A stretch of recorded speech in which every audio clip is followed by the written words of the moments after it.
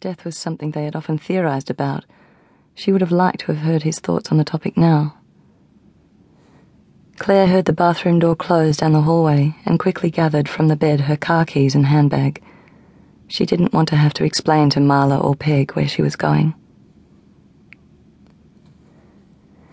As the LTD purred down her street, Gwenny noticed the man in the garden a few doors from her own home. He was in his 70s, wearing knee pads, holding clippers in his hand and staring intently at an impressively large bush of pink roses. He was so absorbed by his flowers that he didn't look up at the slow-moving car. Gwenny wanted to wind down her window and scream at him. "Who cares about your sodding roses? You'll be dead, dead, dead." The thought was so loud inside her head that she was amazed when nothing came out of her mouth. The driver slowed to a halt at the school crossing as a young woman walked across in front of them, holding a child by each hand. The children were skipping and the woman laughed at something one of them said. How could she laugh, wondered Gwenny. Had she not noticed that the world had changed irrevocably? Was death so insignificant? How could people go about their daily business as if anything still mattered? How dare they? It was quiet inside the car, all the traffic sounds muffled by the heavy doors. The driver left her to her thoughts, checking in his rear vision mirror whenever he stopped at traffic lights. She appreciated his sensitivity, but shifted her body slightly to remove herself from his line of sight. She felt exposed enough. Seeing the big black limousine in the driveway had reminded her of her wedding day. It was the only other time she had ridden in such a luxurious car. How she hated all this fuss.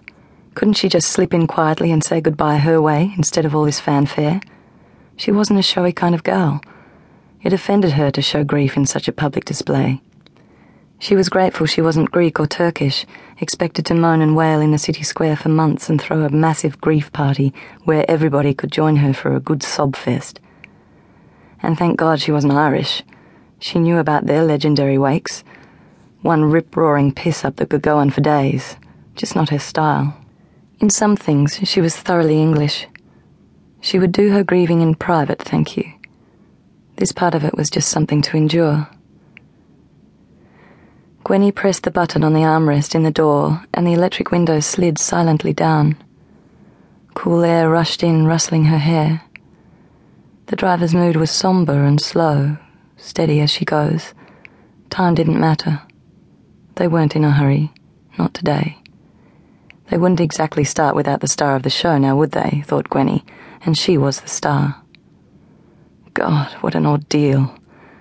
She should have asked someone to sit in the car with her, but who? There wasn't anyone.